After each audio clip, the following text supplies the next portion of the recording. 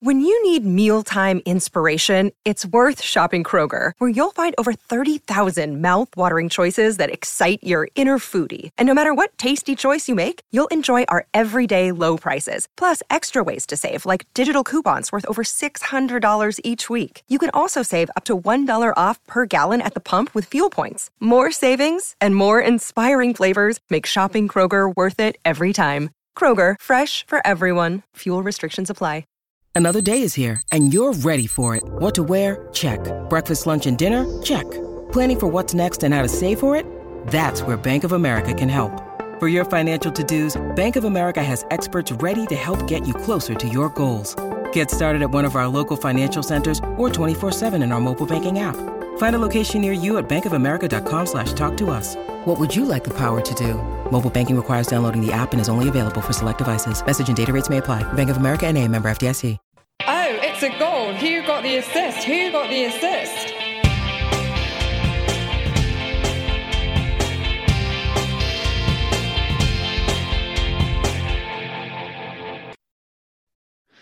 Hello. So I'd like to start tonight by stating that any suggestion that WGTA has had a party vibe over the last few months is totally false.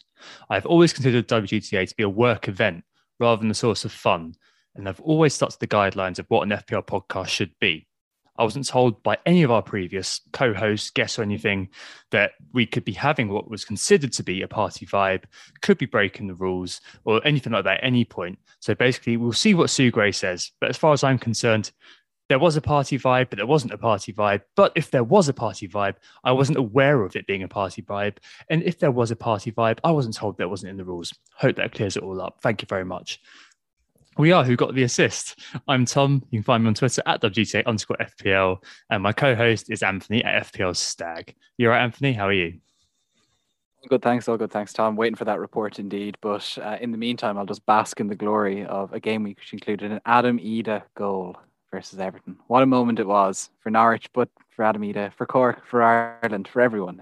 It was a great moment, and hopefully that starts him off scoring many, many more goals and lifting Norwich out of the relegation zone just for the lols.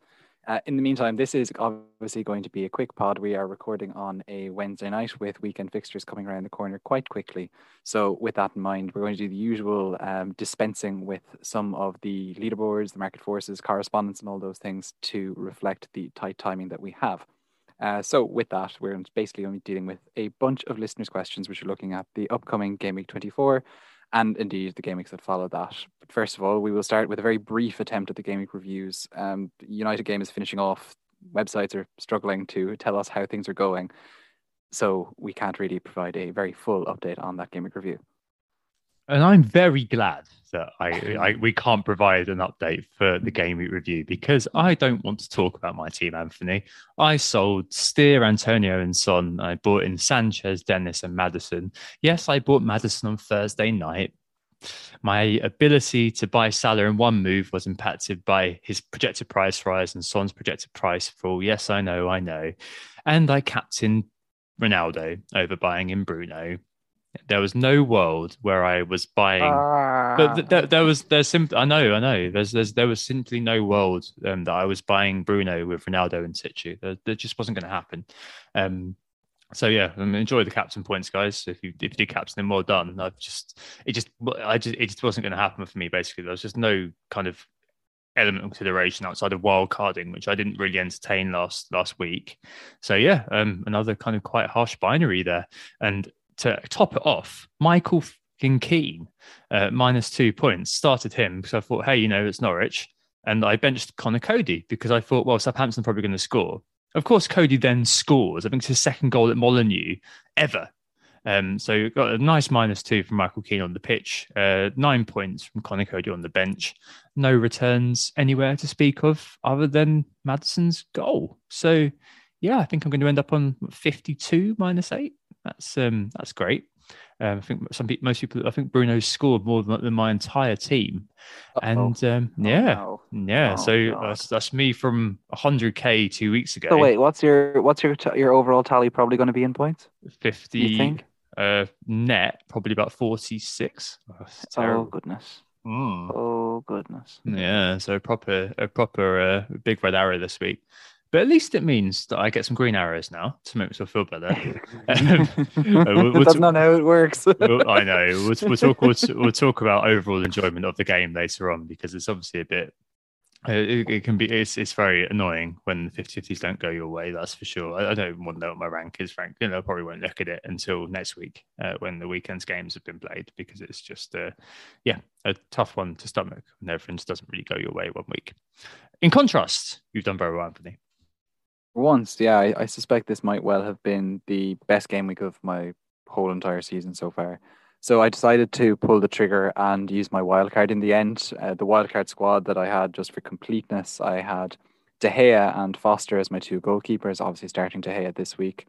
I picked 5 defenders, of course: Trent Alexander-Arnold, Veltman, Cancelo, Laporte, and Konsa. I started 3 of them this week: Trent Alexander-Arnold, who I actually captained for 20 points, Veltman and Cancelo. I benched Laporte, kind of thinking, okay, I don't want to necessarily double up on that City defence against Chelsea. Happy to have one of them on the pitch.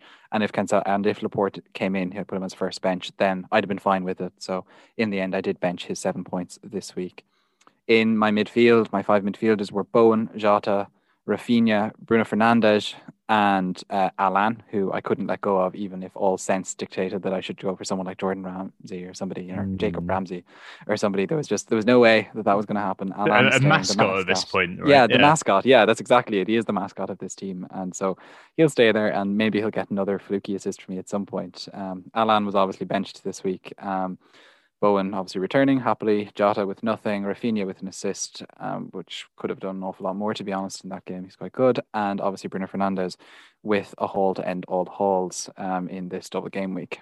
Up front then, the 3 strikers who I went with, basically with plans to sell most of them in the next 2 to 3 game weeks: Neil Maupay, 6 points, Cristiano Ronaldo, 2 points, and Emmanuel Dennis, 2 points. So I brought 2 of those particular players in.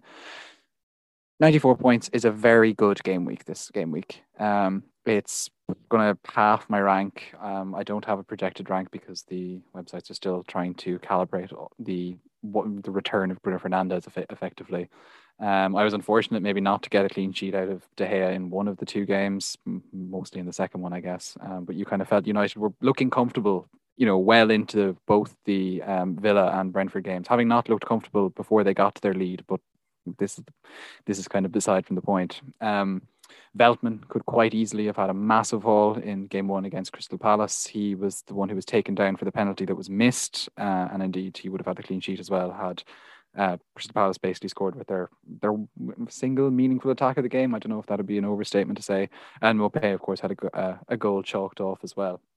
Ezri Konsa is an issue for me going forward in that he's now injured. He was the Villa player that I got in. Watkins or somebody else was to come, but I brought him in, and he of course went off injured in the game, in his first game of the double game week, or in the game weeks. So I'm kind of concerned about him for the double game week that is to come. But for now, this was a pretty good game week. The Trent captaincy worked out well. I didn't want to go for the Bruno captaincy, even if I brought him in. I appreciate some people did go for that captaincy. Fair play to them. But when there was the chance that Ronaldo would play both games, we weren't to know that he wasn't going to play the first game. There was no way that I was going to captain Bruno with Ronaldo on the pitch. And even if I thought, I wouldn't have necessarily expected the ceiling for Bruno to have been 2 goals in a game where Ronaldo didn't play. So look, that's okay. The single game week players that I had, I could have really loaded up on double game week players, but kind of sticking to who's gone well and keeping the likes of Cancelo and Bowen and getting in even Rafinha worked out quite well as well. So look, it's a very, very good week. I think the team is quite well set up going forward, and we'll probably talk transfers and captaincy later. Indeed, we definitely will. But for now, it's nice to have had a good game week for sure. Yeah, much deserved. I think you're 31 points behind me now, which is oh my word! That's ridiculous. That's how much this week has done, really. It's one of those. But your team looks very, very good indeed. There's no way around that, and it's full of as you said, players who've got like games in hand and things like that, which is always positive. And this might mean that, like, whilst I'm going to lose anything I ever with any cash league I went into with you guys or whatever, I might win a Manager of the Month prize at the rate I'm going. save myself from a bagel, which would be lovely. You don't want that bagel, that's for sure. No. Somehow I'm £30 up in the cash leagues as well. Amazing. Right. Objectives, they're on screen at the moment. I've grayed out your timings ones and play styles ones after last week. Captaincies, transfers. Well, obviously your transfers don't really count. She wildcarded this week, but captaincy wise, I guess going with Trent kind of goes against it, doesn't it? So I guess it was Ronaldo. It was. I went with the algorithms on this one, and basically whilst the likes of Bruno and Ronaldo and some of the other double game week players were up ahead of them, I kind of felt like what we knew about the Watford game, for example, it seemed like there was a risk that they wouldn't have their second game. When I was still making my transfers, we didn't know for certain if Spurs would have a double game week. And so Spurs players were ahead. And of course, then Bruno and Ronaldo, these sorts of double game week players were all ahead, but all of them had different kind of caveats and concerns about whether, Bruno with Ronaldo is a very different prospect to Bruno alone, for example, and this sort of thing. So actually, when you kind of cut out all of that fog, you kind of found that Trent Alexander-Arnold was right up there in the algorithms. And so kind of on that basis, I proceeded ahead with my hunch on him rather than going with any of the double game week players. So I think on...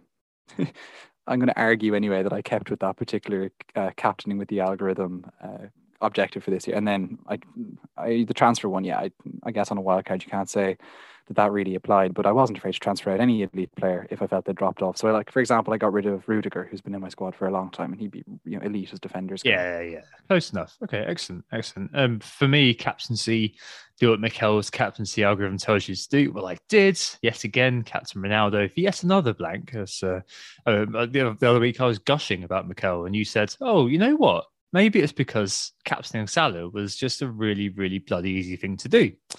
Yeah, maybe that's the case. We'll see this game week how that goes going forward. Transfers, 50 situation, take a hit. Well, I mean, this week's the moves that I made, they were all kind of ones where I felt like I kind of had to do it. Covering Dennis, I think was probably worthwhile doing. Obviously, in the glaze of hindsight, that was a really stupid decision, but I mean, it's hindsight, Bringing in Maddison earlier was probably a bad idea, obviously, and bringing in a goalkeeper for Ramsdale who didn't have a game was a good idea, even though he only washed his face. So, I mean, I kind of stayed with that. Take a chance on form, buying bandwagoning players. Well, I mean, the Bruno bandwagon did exist, but it was based on no form whatsoever. It was based on kind of the fixtures being good, and obviously that's worked out spectacularly well for those who went with it. But I don't think any of my transfers were necessarily wrong. Maddison was in good form. He did score. Obviously, unfortunately, didn't have the first game. The Brighton defence, okay. I needed a goalkeeper, and I needed a goalkeeper who covered Ramsdale's blanks. So that's why I got Sanchez. But probably now with the wild cards, we'll come on to a little bit. And Dennis, I mean, form conservative throughout the season. Form in inverted commas before Analytics FC come at my door with some pitchforks, or maybe some spectacles, just wielding the arm of the spectacles, trying to stab me in the neck. Broadly kept to my objectives thus far.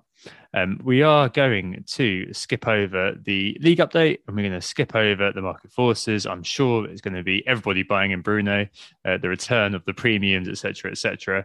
But hey, we're going to move on instead to the general questions this week. We did get a few of them. Just the timestamp as well. It is the evening of Wednesday, the 19th of January. Hello. And all of our answers are obviously within the context of this time frame. So if you're listening in the future, double game week's been confirmed. A huge injury has upended everything. Well, sorry, we can't really help you because our time machine isn't working. Instead, we're going to speak to what's going on as we know at the moment. First question this week. Slightly tongue-in-cheek, but worth discussing, I think. We do get this every now and again. I think it's definitely worth kind of just voicing over how we are with all these things. It's about general FPL enjoyment. I haven't just thrown this in because of me. I did all this earlier on today, and I hoped that Ronaldo was going to do something tonight to make it feel a little better, take the edge off, But Chris at Chris MCR101, a man we know as Noli, asks, why do I keep playing this god-awful game? Why? Just why? And I think there'll be many managers who are thinking that at the moment, even though it appears on Twitter and appears in my group chats and appears everywhere else that everybody owned Bruno. The reality is obviously the usual phenomenon of those who are doing well piping up and those who aren't doing very well not saying very much. I think there's a definite gap between the hardcore and the not, though. This whole kind of pandemic, stop-starty, uncertain time sort of time frame. We're seeing a continued drop off of engagement in all areas across the spectrum, I think. And I think, it isn't a typical of a normal season. So normally interest drops off around November, December sort of time. But I think it has been heightened a little bit by all the uncertainty. I haven't got numbers to compare, but I'm sure there'll be more dead teams at this time of the season than normal. And you can see it throughout, the mini leagues at work and things like that. There are so many more dead teams than there normally would be. And to bring it back to me and talk about myself for a second, I've certainly had my struggles recently, a bit low after this week, as you can probably tell. Not my usual sort of rambunctious self. And this week hasn't, obviously I didn't own Bruno. I didn't consider Bruno, so I can't really get too kind of upset about that. But last week, Bowen versus Antonio, the 50-50, and Kai Havertz over Mo in game week 9. Both of those 50-50s can make or break your season to some extent. And it can be a bit annoying when those things don't go your way. It doesn't upset me as much. I'm a grown man, but does lead me to feel fed up a bit. Each one of these I fail to get basically means I'm a little bit further away from my target of a half-decent finish. And I guess maybe kind of speaking to why you wildcard a little bit, which maybe we should speak about in a second. I feel a bit disaffected with my team a lot more now than I did before, which maybe is why kind of tonight when it was all going off, I'm a little bit annoyed, but I'm kind of just like, oh, whatever to some extent. Like normally I can tell you like all the players in my team, what my plan is for the next few weeks off the top of my head, like without even looking. But I genuinely would struggle to name a few players in my team right now. And normally you have these stories of players too. Apathy. Well, maybe, yeah. Like, because you normally have these stories of players too. You say, oh, I've had this guy for X weeks. He's been great for me because he did this, that, and that week he did this. And, or, you have the other side where you're like, oh, I've got this cockroach in my team that I just can't get rid of. The kind of Kai Havertz or Michail Antonio narrative. But we don't have many of those at the moment, do we? Because, we've been moving players in and out so much because of the context. And I think losing that has diminished the sense of ownership, the positive and negative that I feel about my team and players. I mean, I will carry on. Like it or not, FPL is just something I do, a reason to look forward to the weekend and whatnot. And I'm sure I'll get some decent times consumed, as I said earlier. And it's always about rolling with the punches, not so much about despairing about how I fell off the horse, but reflecting how best to get back on it.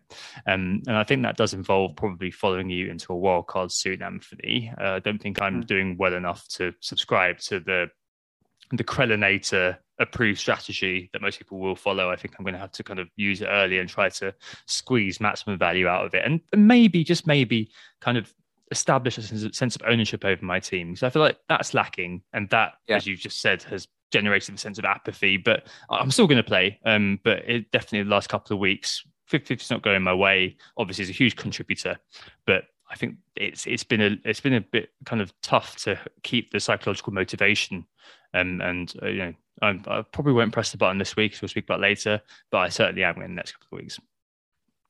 There is definitely something in that lack of attachment that you talk about with your players. Some of that, I think, is to do with the fact that the sands are shifting so much and players just fly in and out of our teams with much more regularity than usual. But I think part of it also comes with the way the fixture schedules are, for example, that because games are being called off, games are being moved, you don't necessarily kind of see your players as much as you expect to. Sometimes you keep seeing the same ones over and over again, and they're the ones that you tend to be churning. And then there's some others who are just, I don't know, they don't exist in your head, or you don't get a chance to build an attachment because of absence as opposed to because of just fleeting presence. So maybe there's two sides to that particular coin, but it has been a more difficult season, as you say. I think we are at a stage in the pandemic where just general engagement with things, as you say, Tom, is diminishing. And we're definitely seeing that with FPL as well. And I think maybe with FPL, especially in a season when we're speaking with people who generally follow FPL in extraordinary detail, when the season has its frustrating attributes, the cancellations, the postponements, the random injuries, the COVID outbreaks, whatever, it does, maybe if it isn't going your way, it's harder to maybe say, oh, I'll just fix it next week. And maybe that does make it that easier to feel frustrated and apathetic, or just maybe just disaffected in some other way. So yeah, it has been a tough season for people. It's grand if you're flying high. I'd imagine it just feels as good as any other time. But if you aren't, yeah, I do feel there's a different element to it. As someone who's had like 3 or 4 bad seasons in the last 6, I can kind of say that this one does feel slightly differently to other ones. And I think it's a pandemic feature more than anything, be that in pandemic football or be that like even just pandemic life in general, and kind of just the general malaise and erosion it's kind of caused in our, I don't know, appreciation of life and appreciation of what's going on.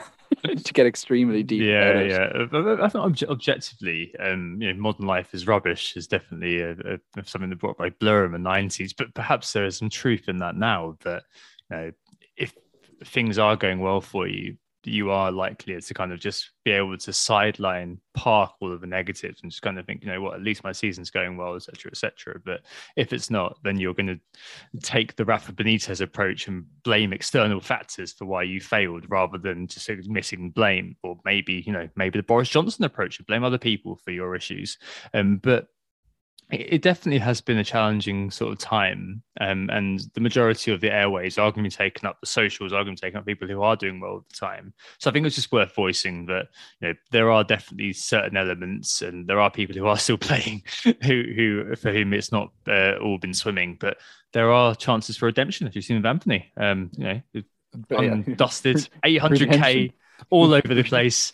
But I've gone from 500, and now that live FPL is working, I've gone from 572k to 347k. I don't call that redemption. Oh, I know, but that's something to build on, isn't it? To be fair, yeah, you didn't have those points before. Rank change of 40% and 33 points up, kind of on where I was. So yeah, it's obviously a significant difference, but at the same time, yeah, one game week does not a hero make. Maybe and there are loads of examples of that. And as I said, I'll still keep playing. And I think it's just about, as I've said the last couple of weeks, using the resources. We've all got the same resources. We're all feeling the same way to some extent. Marshalling those resources in order to kind of sort out your own particular predicament. That's what I'll be doing. I completely understand Nolly's question, though. Why do I play this god-awful game? It can be incredibly frustrating, but the highs and the lows, they all sort of eventually comprise a nice season story for you. And I just like seeing it through to the end. If you do quit, then fair play. But winners don't quit. But it might just comprise the storyline of like a horrific train wreck of a season. Well, that is my last 4 seasons doing the podcast, Anthony. So, I'm still here just about, but there we go. I said as I pour another beer. Right, let's move on to the next question. Sir Benison Blankovic of Liverpool says, "Here, lads, who do you think are the best 3 Villa assets ahead of a great run and possible double/treble game week? And is Jacob Ramsey no longer just an enabler? Should we be starting the lad?" He didn't say lad, he asks. What do you think about this, Anthony?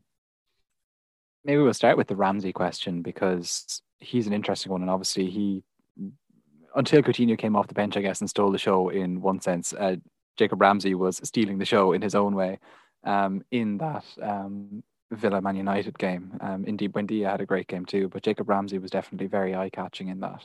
And I guess when you look at his stats on a slightly longer time horizon, for his value for 4.5, 4.6, he is very, like, he kind of stands out really in that price point. Much as I might try to build a narrative around Alan, he is certainly looking an awful lot better. Just from game week 12, which is when Steven Gerrard took over, his XG 1.17, his XA is 1.13. So he's largely kind of on those numbers with the returns that he's had in that time, which is obviously 3 returns. But that's fine. That's great for that value. And he does kind of, he has a bit of dynamism to him in the way he plays. He's a good player to watch. He's also not your classic 4.5-ish midfielder who'll be kind of putting in dirty challenges and picking up yellow cards regularly. He's just 3 yellow cards this season, and that's obviously a huge plus point when you're talking about a player that you're just hoping to get 2 points with the odd return coming through. Like, he kind of offers you that. Now, is he someone who you should be starting all the time?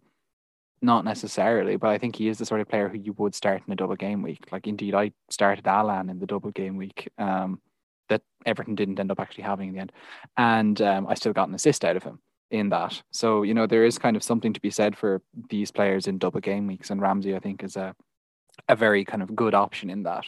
Just kind of looking at the data, and also just going off kind of a trend I'd noticed, he does seem to really thrive when the Villa midfield isn't being forced into pressing. He seems to be somehow, he is the one that the team's kind of that the Villa kind of tactical outplay seems to identify as to be the extra man who gets who's allowed to get forward, and who seems to be allowed to just drop off his defensive responsibilities and really join the attack. And I think that really benefits him. So against sluggish opposition who are kind of happy to leave Villa take control like Man United, or indeed just in games where Villa are able to dominate possession, I think those are the ones that he's really going to do well in. And indeed, quite a few of the fixtures that Villa have to add to their calendar are against teams that you would expect them to push around the park a bit. And so those could be games that really do suit Ramsey. And so just on Ramsey anyway, I'd be pretty bullish, I guess. Yeah, I agree with that. I think he's looking a real player in that box-to-box role, effectively, reminiscent of his namesake at Arsenal those years ago. And that price is simply standout. An ideal enabler, really, as you said, for his value, the sort of player who emerges during the season and has the potential to be, if FPL was repriced today, a 5.5, 6 million midfielder. 6, yeah, I'd agree with that. Yeah. At 4.6, whatever his price tag is. And I think I'd marginally prefer to Coutinho at the moment. I'm just not too sure on Coutinho at the moment. So Steven Gerrard said he wasn't quite fit. His goal was a tap in. His assist to Ramsey was a give under pressure in the box, but it was just kind of a sideways give. But I guess, the spectre of Lingard is hanging over so many when it comes to considering Coutinho. People are looking at Coutinho, thinking of Lingard last year, and thinking, I need to jump on this player before he just becomes the next rocket in terms of price rises and must own. I just wonder, I've got to just say it. I'd also be surprised to see him become that rocket. Yeah, for sure. Like he had the Midas touch for 15 minutes against Man United, who were shooting themselves in the foot. And as I said on the in the case of Ramsey, like they won't face opposition who are so obliging, and indeed Coutinho won't necessarily come on and find that his lack of fitness isn't a problem because he's playing against a team who are just stopped. He won't have that benefit anymore. Could he play 2 games in short order in double game week? I'm just not sure. I think you might get like kind of 60 minutes and 30 minutes, which is probably okay. It's just if you look at that compared to Ramsey at 4.6, 4.7, maybe I think it's 4.6. He's 4.6. Probably going to start both. Then it's quite difficult to make the judgment really in terms of whether there's value. But at the moment, we've got a lot of money sloshing around. Elsewhere, Luka Dean and Matthias Kaszowski on the other wing. Luka Dean looked, I'm not even going to bother citing his stats of one game. If anyone does, just point at them and call them a fraud. But he was on set pieces. He was pretty advanced, looked pretty interesting. And Gerrard's, the type of style that he plays does use those advanced wing backs. Either one of Dean or Cash, on what we know at the moment, looks all right. You'd have to have Dean over Cash, I think. If Dean is starting, I think you'd have to have him over Cash. Cash's underlying stats are not that good. No, they're in the not. Overall scheme of things. They're really not. Like, whilst we know at least that Dean has a ball in him and indeed just has the extra little bit of help with set pieces. I mean, there's a few his Matt Cash's shots in the box, for example, and pen box touches rocketed when Gerrard took over. But it feels like he's kind of unfamiliar in that sort of role at the moment, whereas Luka Dean is the sort of player, anecdotally, biographically, who takes an interest in his attacking stats. And I think he used them, I read in The Athletic, in order to get his most recent contract renewal with Everton, cited his attacking stats. And I think that he'll be the sort of player who will thrive in the system. Obviously, there'll be people saying, Matt Targett, he's still there. He may eventually get a game, but it's a tangible upgrade on Matt Targett and a very big signing for them. So I wouldn't see him being supplanted by Targett anytime soon. If you've watched Matt Targett play, decent enough player. Like, I wish I was him, but I would also know that I would not be a player who's going to be aspiring to top 6 anytime soon. And just even on Matt Cash, and just his pen box touches might have gone up, but his shots might have gone up the small bits since Gerrard took charge, but like he's had, I'm just looking at the stats here. He's had 7 shots in the Gerrard era, and 3 of those came in that game against Leicester City, where pretty much every Aston Villa player managed to get like 2 or 3 shots.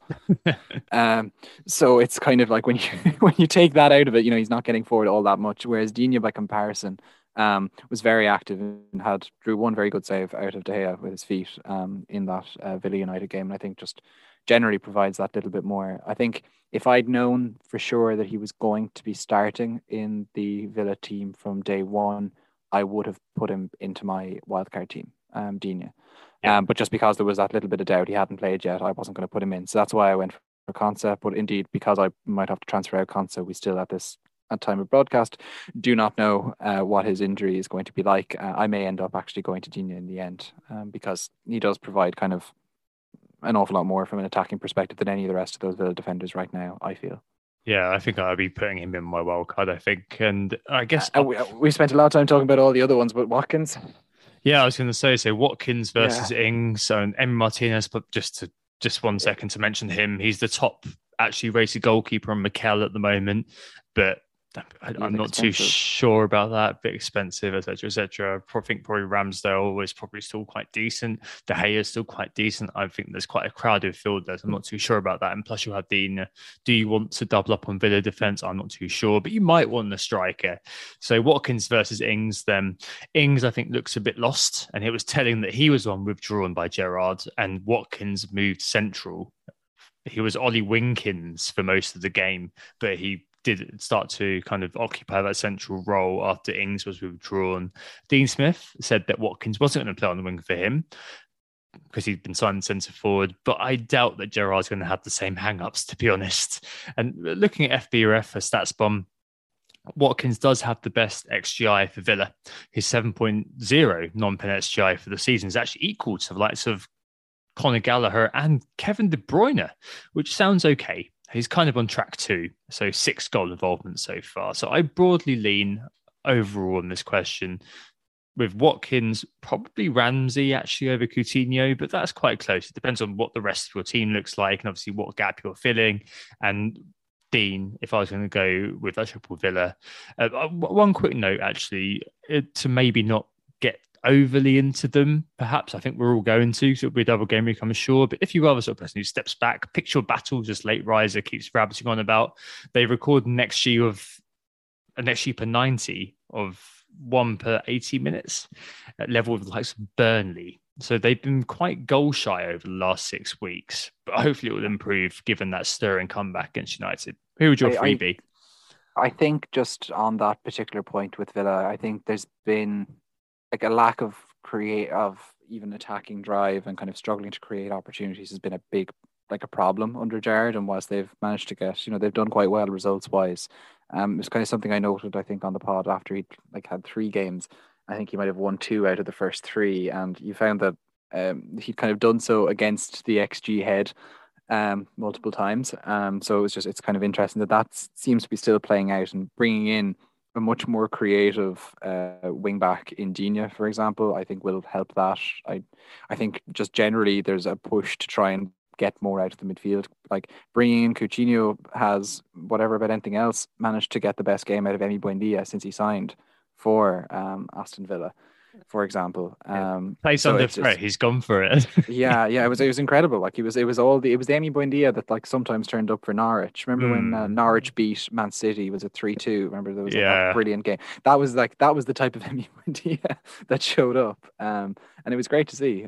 So I think just generally, you'd think that they can do okay in these doubles and triples in the future, in the weeks to come. Of the 3 I would go for, it's actually probably quite similar to you. Watkins, I'd go for Ramsey as well over Coutinho right now, and then I think I would go for Digne on just the basis of what I've seen so far. So 3 out of 3. I think we do ourselves disservice as well by not shouting over Twitter that we've been calling out Aston Villa since last year. That sounds really, really seismic when actually it wasn't very long ago. We've been saying Aston Villa for quite a while. They've had great fixtures in the second half of the season. If we put that on Twitter, we could be like, we discovered Aston Villa. Maybe we should probably do better there. But hey, you know what? This podcast is indie. They have better fixtures, and indeed they have lots of fixtures. Exactly. But they're not Burnley, are they? Right. Let's move on to the next question. Praz, FPL. Good old mate Praz. Really nice guy, actually.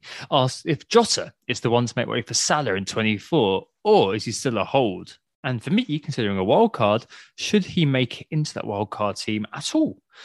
Let's start with the obvious. Jota is a stats monster. He's clear second for non-pen expected goal involvement this season. I don't think he was very far behind Salah when I looked at it. I think Salah had like 17 and Jota had 15.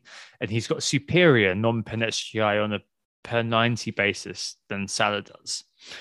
And he's also behind, shockingly, his actual stats versus his expected. So it's 11 proper goal involvements and 1 additional FPL assist. So 11 versus 15 or 12 versus 15, depending on what you do. Very high ownership as well. And Liverpool's next 4% the next blank, before the next blank, looks all right.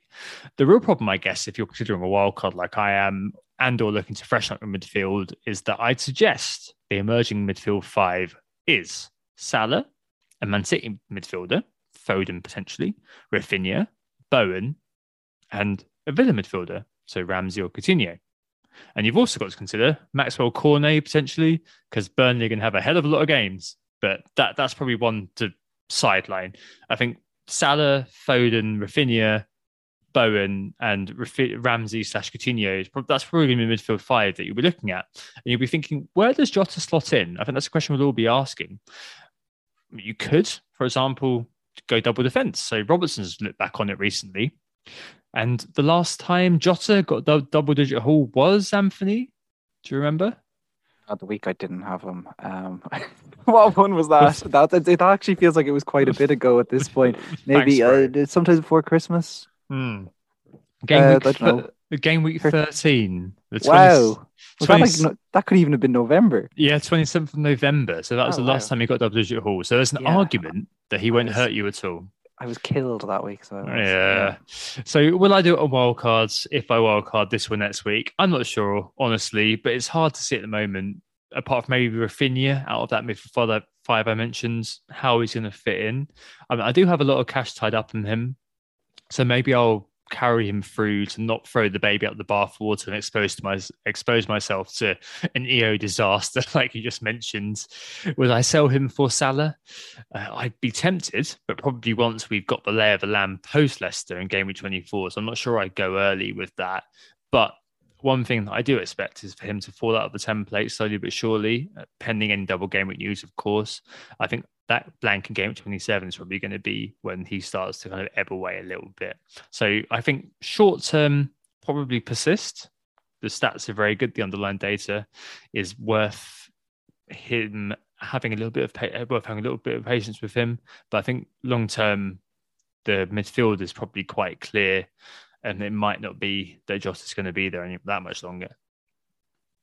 Yeah, you see, the thing is that I just don't feel like we're feeling this way if Jota puts away the one particularly gilt-edged opportunity that he had against Brentford, missed one particular sitter, or XG of 0.9 in that game. Like that's a massive XG not to return on. It's just it highlights. I know you said it in it's been happening a lot ways, though, how much of a stat monster. Yeah, how much of a stat monster he is. But the problem is that, especially in that Liverpool team, who are still creating away nicely while Salah is absent, and when he returns, will continue. It seems to be quite good going forward, because they kind of need to make up for the defense regressing a small bit.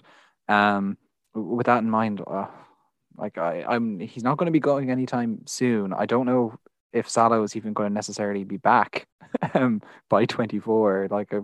He will be back by 24. He will, because the AFCON will be finished by then, but only just. The final is 3 days before game of 24. So Egypt don't. I've only seen little bits, but Egypt do not look like a team that's going to make the final of AFCON, for what it's worth. Be a shock.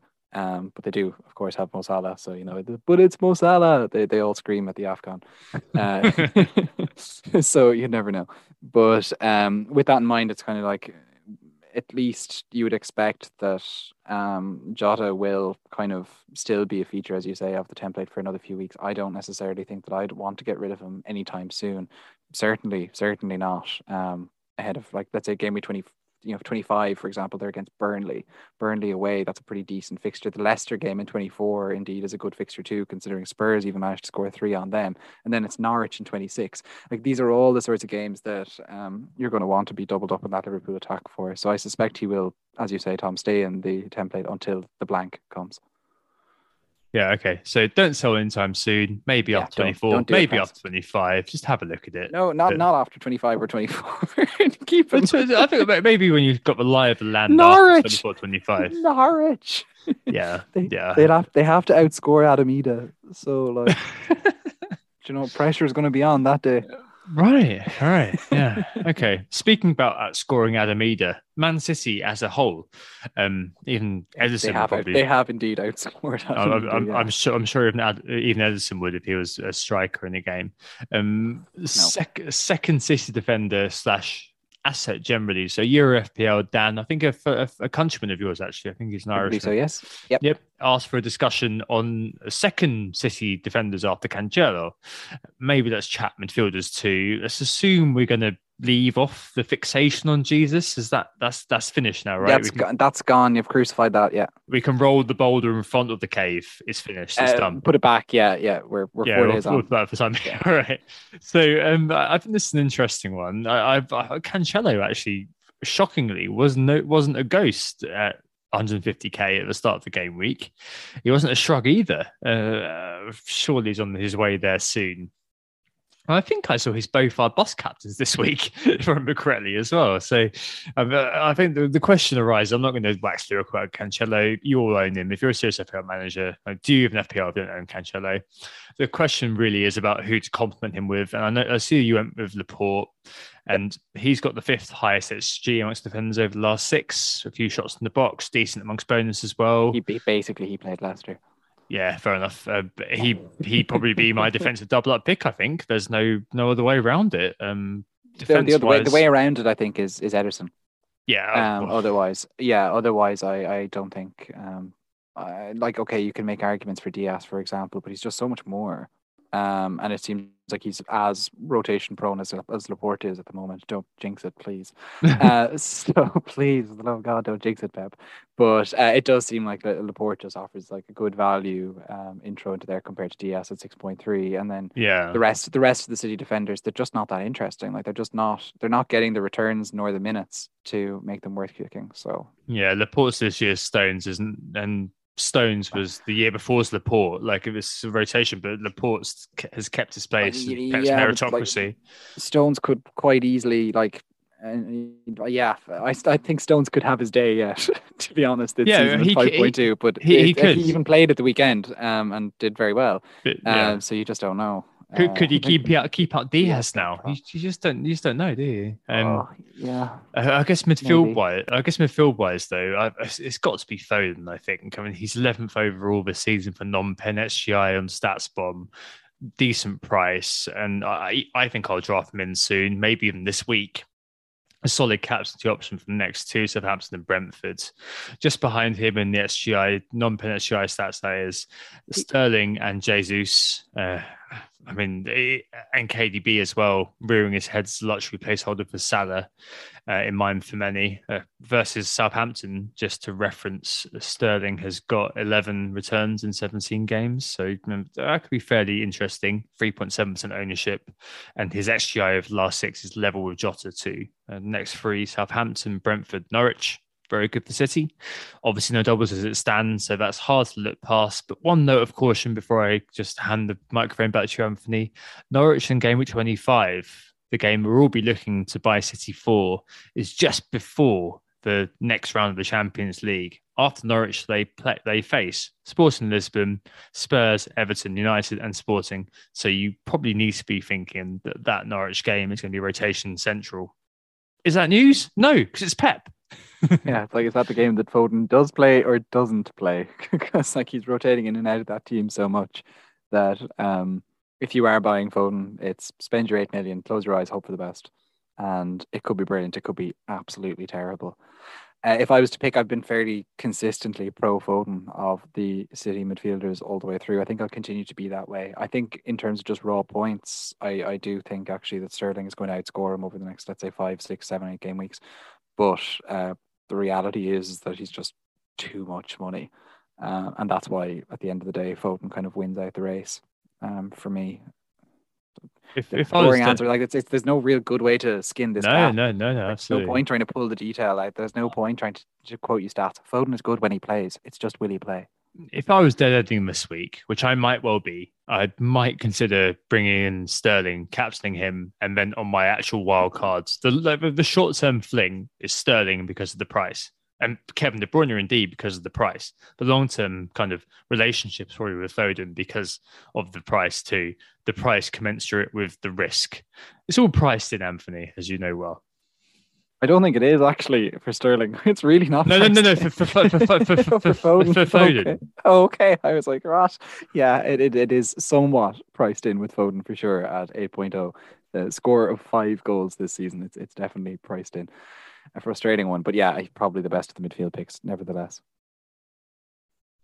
All right. So anyway, yeah, move on for the City questions because we could really get ourselves in all sorts of twists and tangles talking about who will play and who won't play. But in truth, we don't know. So we'll move to something that we might know something about, to a question from Harry Alexander, who is talking about hits. And he's basically saying, with lower total scores in recent weeks, should we be more adverse to taking hits rather than demonstrating the gung-ho behavior of recent times? So having had multiple podcasts, Tom, where we discussed how taking lots of hits is the way forward, all of a sudden it seems like FPL has done another 180, and it seems that a bit of conservatism, small c conservatism, we stress, given Tom's intro,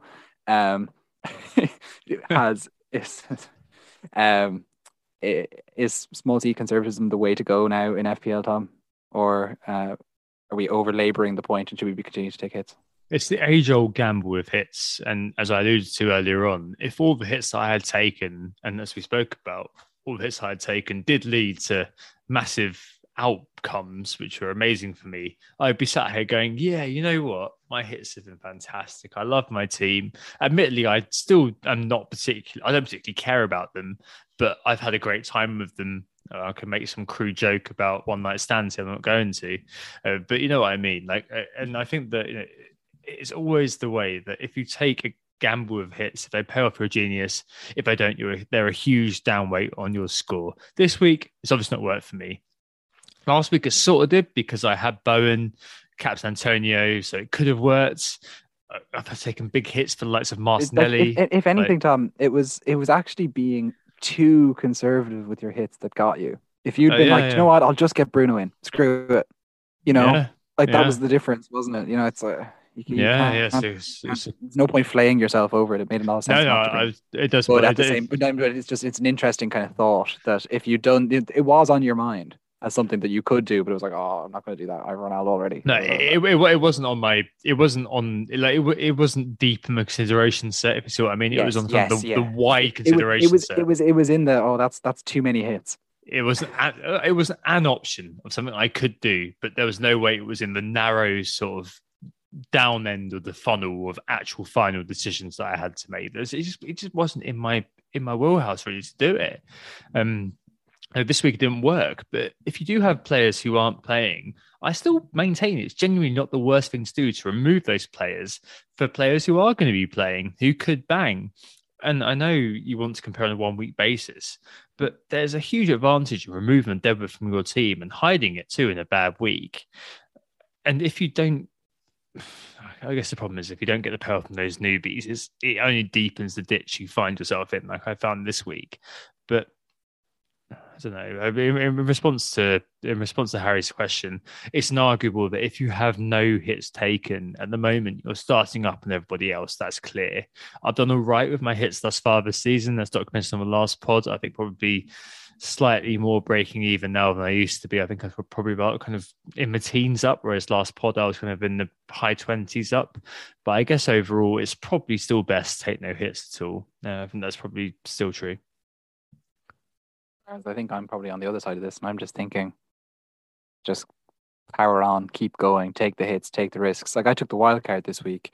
I could have got something close enough to my starting 11 in terms of who delivered the main points with taking about a -8, and it would have been what I'd have done had I not gone for the wild card, I guess. So I've spent so much of this season Yeah. being burnt by being too careful and avoiding taking hits and just kind of watching all of the points buses just go flying by as I stand there kind of insisting that Saka will come good and then selling him before he came good. It's just one of these. You'll always be able to develop a counterfactual narrative, Yeah. pro or anti hits, and right now the story of the season that I've had is that taking hits continue and taking risks is the way to go because just being careful hasn't worked. But I totally can understand how if you were in a position where your team was delivering well and you're going along nicely and you don't want to just blow up your team accidentally by playing the odds a little bit, then it makes an abundance of sense to do nothing and just be very careful and not take hits because as Tom says, like, you are just shooting yourself in the foot at the start of the game week and kind of hoping that you discover penicillin and fly forward. Well, it's got a feet transplant, something like that in my case. But hey, there you go. It's all very outcome dependent, sadly. See back to outcome bias pods. I think it was probably 2 seasons ago now, dear me. Right. Final question this week. The final questions this week are on Chip Chat. Paul Pryor and James at FPL JMO writing about their chips. So Paul asks, how patient should we be given how many games are still being postponed when it comes to our chips? Is it still the case we should be trying to fill the team wherever we can, hold our chips back for the future? And James asks specifically on the free hit chip, should we be wielding them in the blank as is received wisdom? As options likely to be diminished into picks we'll basically have anyway, or should we just kind of still stick to this? So as mentioned, I'm thinking of wildcarding soon. I'm packing my team with players who have fixtures in hand.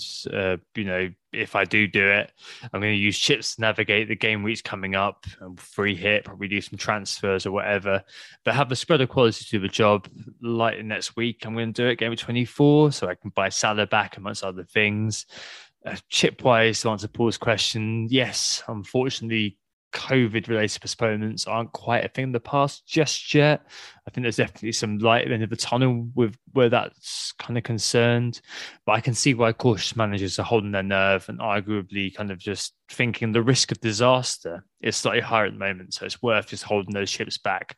If you hate risk, I think just making these sort of moves is not really for you, basically. Before we move on to James' free hit question, and Anthony, you did wildcard this week, and just talk us through sort of the logic behind doing that and taking something slightly early. I know I think the main sort of school of thought is that you use your free hits in game week 27, game week 31, you wildcard after, and you wildcard sort of around sort of 35 ahead of that kind of 36 big double. So between game week 31 and 35, obviously, and you use your triple captain, probably on Mo Salah at some point in the future. Why did you wildcard early? Can you convince me to do so? I'm really going to do so, but just for posterity.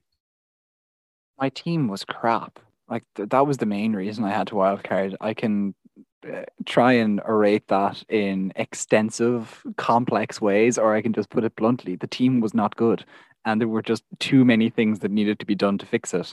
And I was constantly chasing this template that I had managed to leave fly by me, never quite getting to the template, but also never getting ahead of the template or making any sensible picks because I was always fixing some stupid fire that had me caught that meant that I couldn't, in terms of budget or whatever, just move the money around to get the players that I wanted any given week. And it had spiraled to the point that it was just pull the trigger on the wild card, start to try and play this on my own terms again and see how it did for me. It's worked out for 1 week. Let's see how many more weeks it works out for.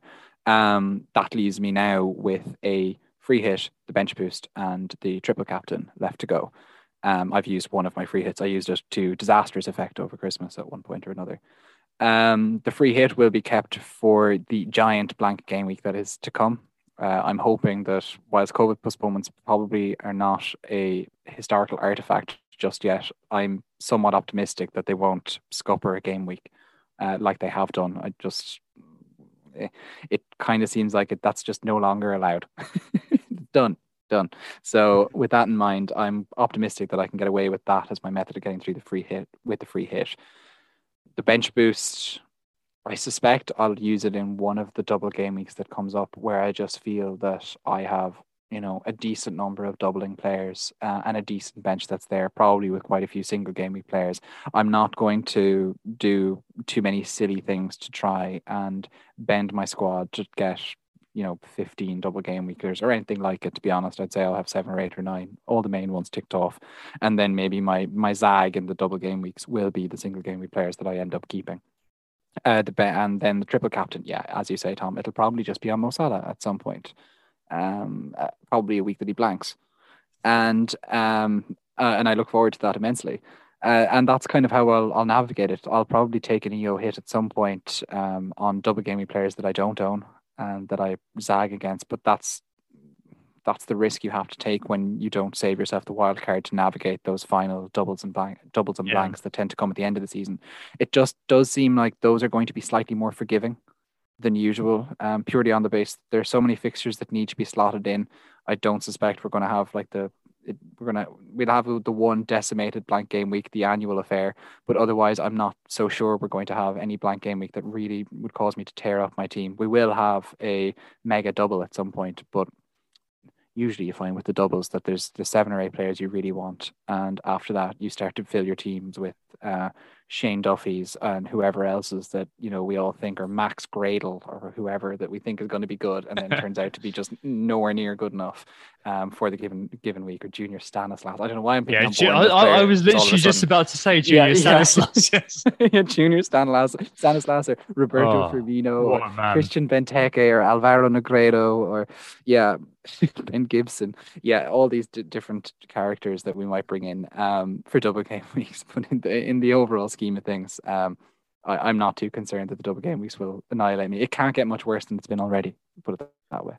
It goes without saying that if you are doing well, I think just following the anointed strategy will be absolutely fine for you, because neither of us are doing as well as we want to be. Using some sort of differential zagging strategy tends to suit where we are. But if you are doing well, that kind of strategy I mentioned earlier on, which was everywhere, you should, if you're an engaged manager, you'll probably know it right now. It makes a lot of sense, frankly. To come on to James's question about free hit, actually, I mean, this is interesting because I think defensive versus offensive free hits are what we need to think on, really. So playing a free hit in a blank is undoubtedly defensive. Blanks incoming, which is the most FPL relevant, barring a few Brighton and Chelsea ones. Brighton are kind of in the FPL meta. Chelsea are not. At the time of recording are 27. And there's a big one that Anthony mentioned coming up. I think it's 30. FA Cup quarterfinals that week. So 27. 30. So 27 might be. 27 is looking like it's going to be that's one with teams out. That's one with Arsenal and Liverpool principally out. Correct. Yeah. So that one could be quite offensive, couldn't it? And Chelsea and Leicester. Yeah, I mean, okay, Leicester, something like maybe with Maddison or hanging around, but that could be quite good because you've got a potential chance to load up on other teams elsewhere, move on the likes of Salah, who will loan by then, Trent for 1 week, and have an optimal team for that week. Whereas those not free hitting are operating on diminished budget, so that could be fairly decent in terms of a free hit use. Game week 30. When you're saying you're going to use it, and probably where I'll use it as well if I do wildcard soon, it's going to be totally defensive. You'll be picking up the key mem from the fixtures being played, and non-free hitters will be doing exactly the same. So those not free hitting would have picked up the same players as you, and you're relying on the off-the-wall differentials, the Maxwell Cornets of the world to do the job, aren't you, really? I guess it would come down to the other 5 or 6 players you can pick up, assuming everybody covers the same with 5 or 6. It's probably going to be like Martinelli versus Saka and Trossard versus Mopé. Like these are the sorts of things. These are the sorts of arguments that are Watkins versus Ings and this sort of stuff. Like those are going to be the differentials. Yeah, you're exposing yourself to wild variance in 1 week. There's no other way to put it. You are just kind of leaving your fate in the hands of the gods and hoping that everything turns out okay. Gains are certainly there to be had in defensively and offensively free hitting. I do like the idea of offensively free hitting, as James is probably inferring a little bit, actually. So, on a dodgy week where you're low on options, you have an injury or two, a short-term rule out due to COVID, for example, you want to retain but take advantage of your fixtures about transfers. But that could be fairly decent. Like that I mean, over Christmas on not Boxing Day, but the weekend after that, or the game week after that, because I have family coming around, not my family, indoors coming around. I did the free hit then, and I gained a lot of points on the average. You can do it in a normal week. Not suggesting you can. I mean, we had two free hits this year. So if you got two, you can be frivolous. You could even go to game week 38 and use your free hit then. I'm not sure. It's always, I've got to make the really boring point before I hand the mic to you, Anthony. Highly team dependent. It's highly rank dependent. So you've got to factor in what makes more sense for you. Anthony. I think largely, to be honest, that you're better off saving the free hit for the defensive move to just protect yourself in the silly wipeout blank game weeks. That's largely what I feel, because otherwise, usually the teams that aren't playing in those blank game weeks are good teams who have managed to progress in the FA Cup, and it's players from good teams that you tend to have in your FPL team. So if you're trying to navigate a blank game week when all the good players in your team who play for good teams aren't playing, it's going to be quite difficult. And there's no getting around that. Now, when there are two free hits, yes, you do, as Tom kind of has indicated there, have maybe a little bit more of a chance to use one of your free hits in an attacking or aggressive or whatever way you wish to say.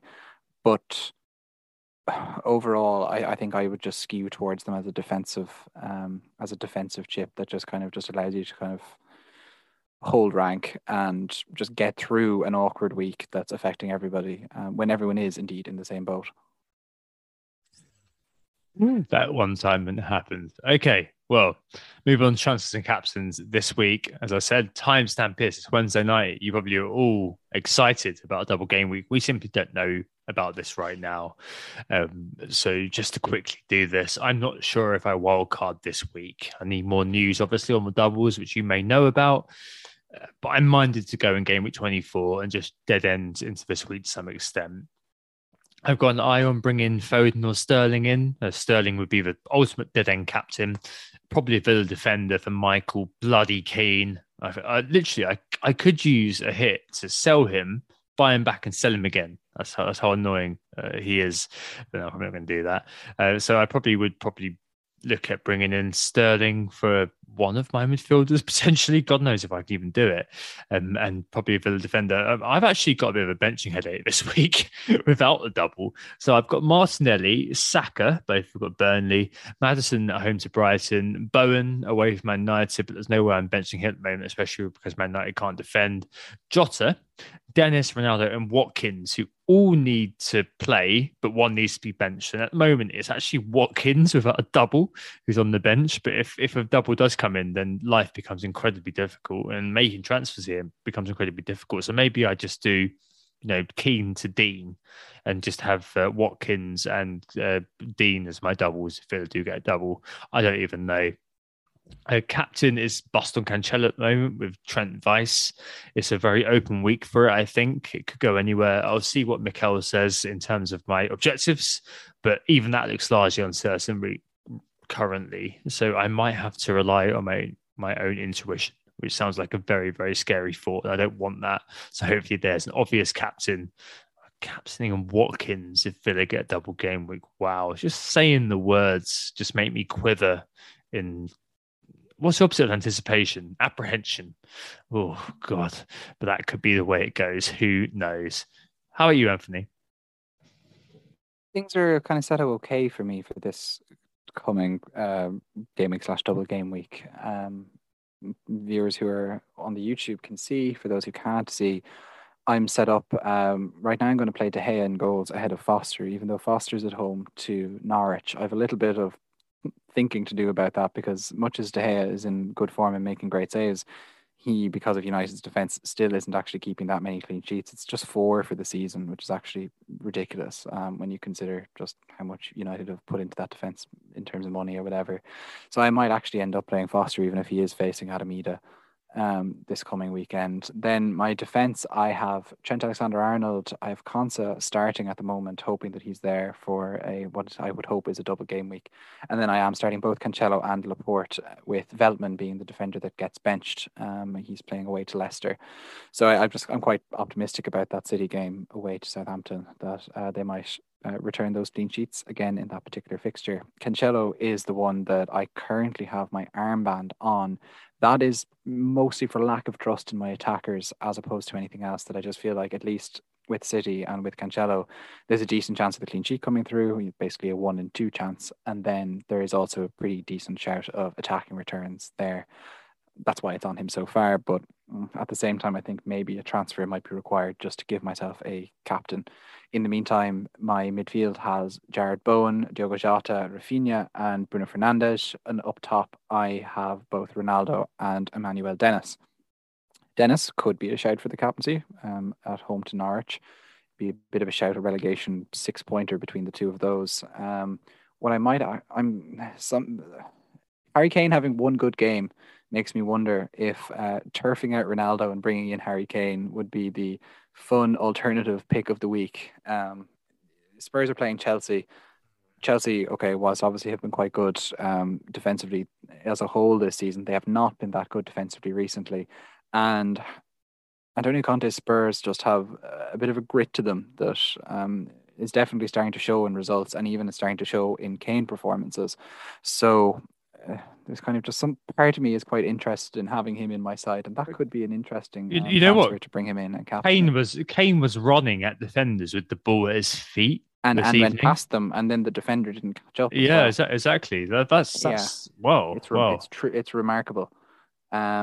So with that in mind, just to be a little bit more interested in him than I've had certainly for a long time this season. But right now the captaincy remains on Cancelo. It's just, there isn't really like a clear fixture that you want to attack with like an elite player this game week. Like the Liverpool game at Crystal Palace is one that you would expect to be excited about, but like there's no way I can trust Jota in that particular fixture with the armband, I don't think. And do I want to go again on the Trent wagon?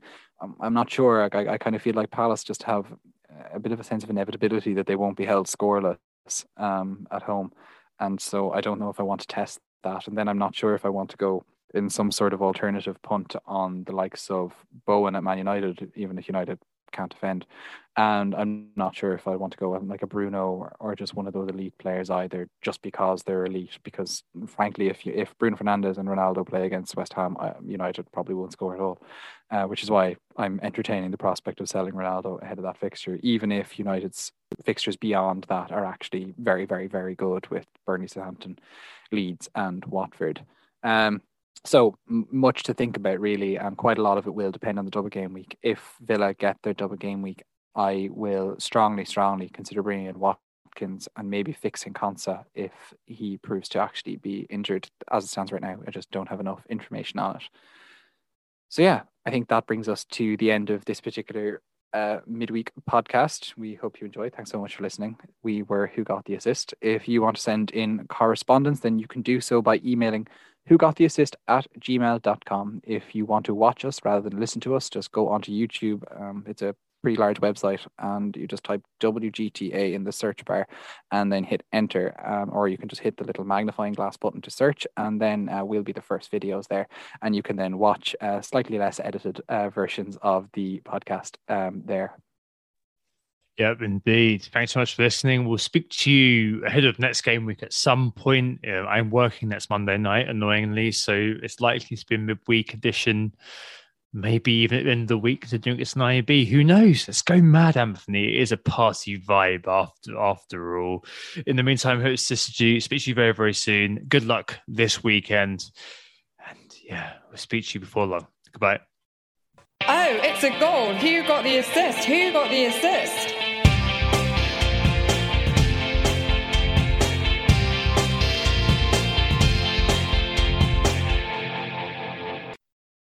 Sports Social Podcast Network.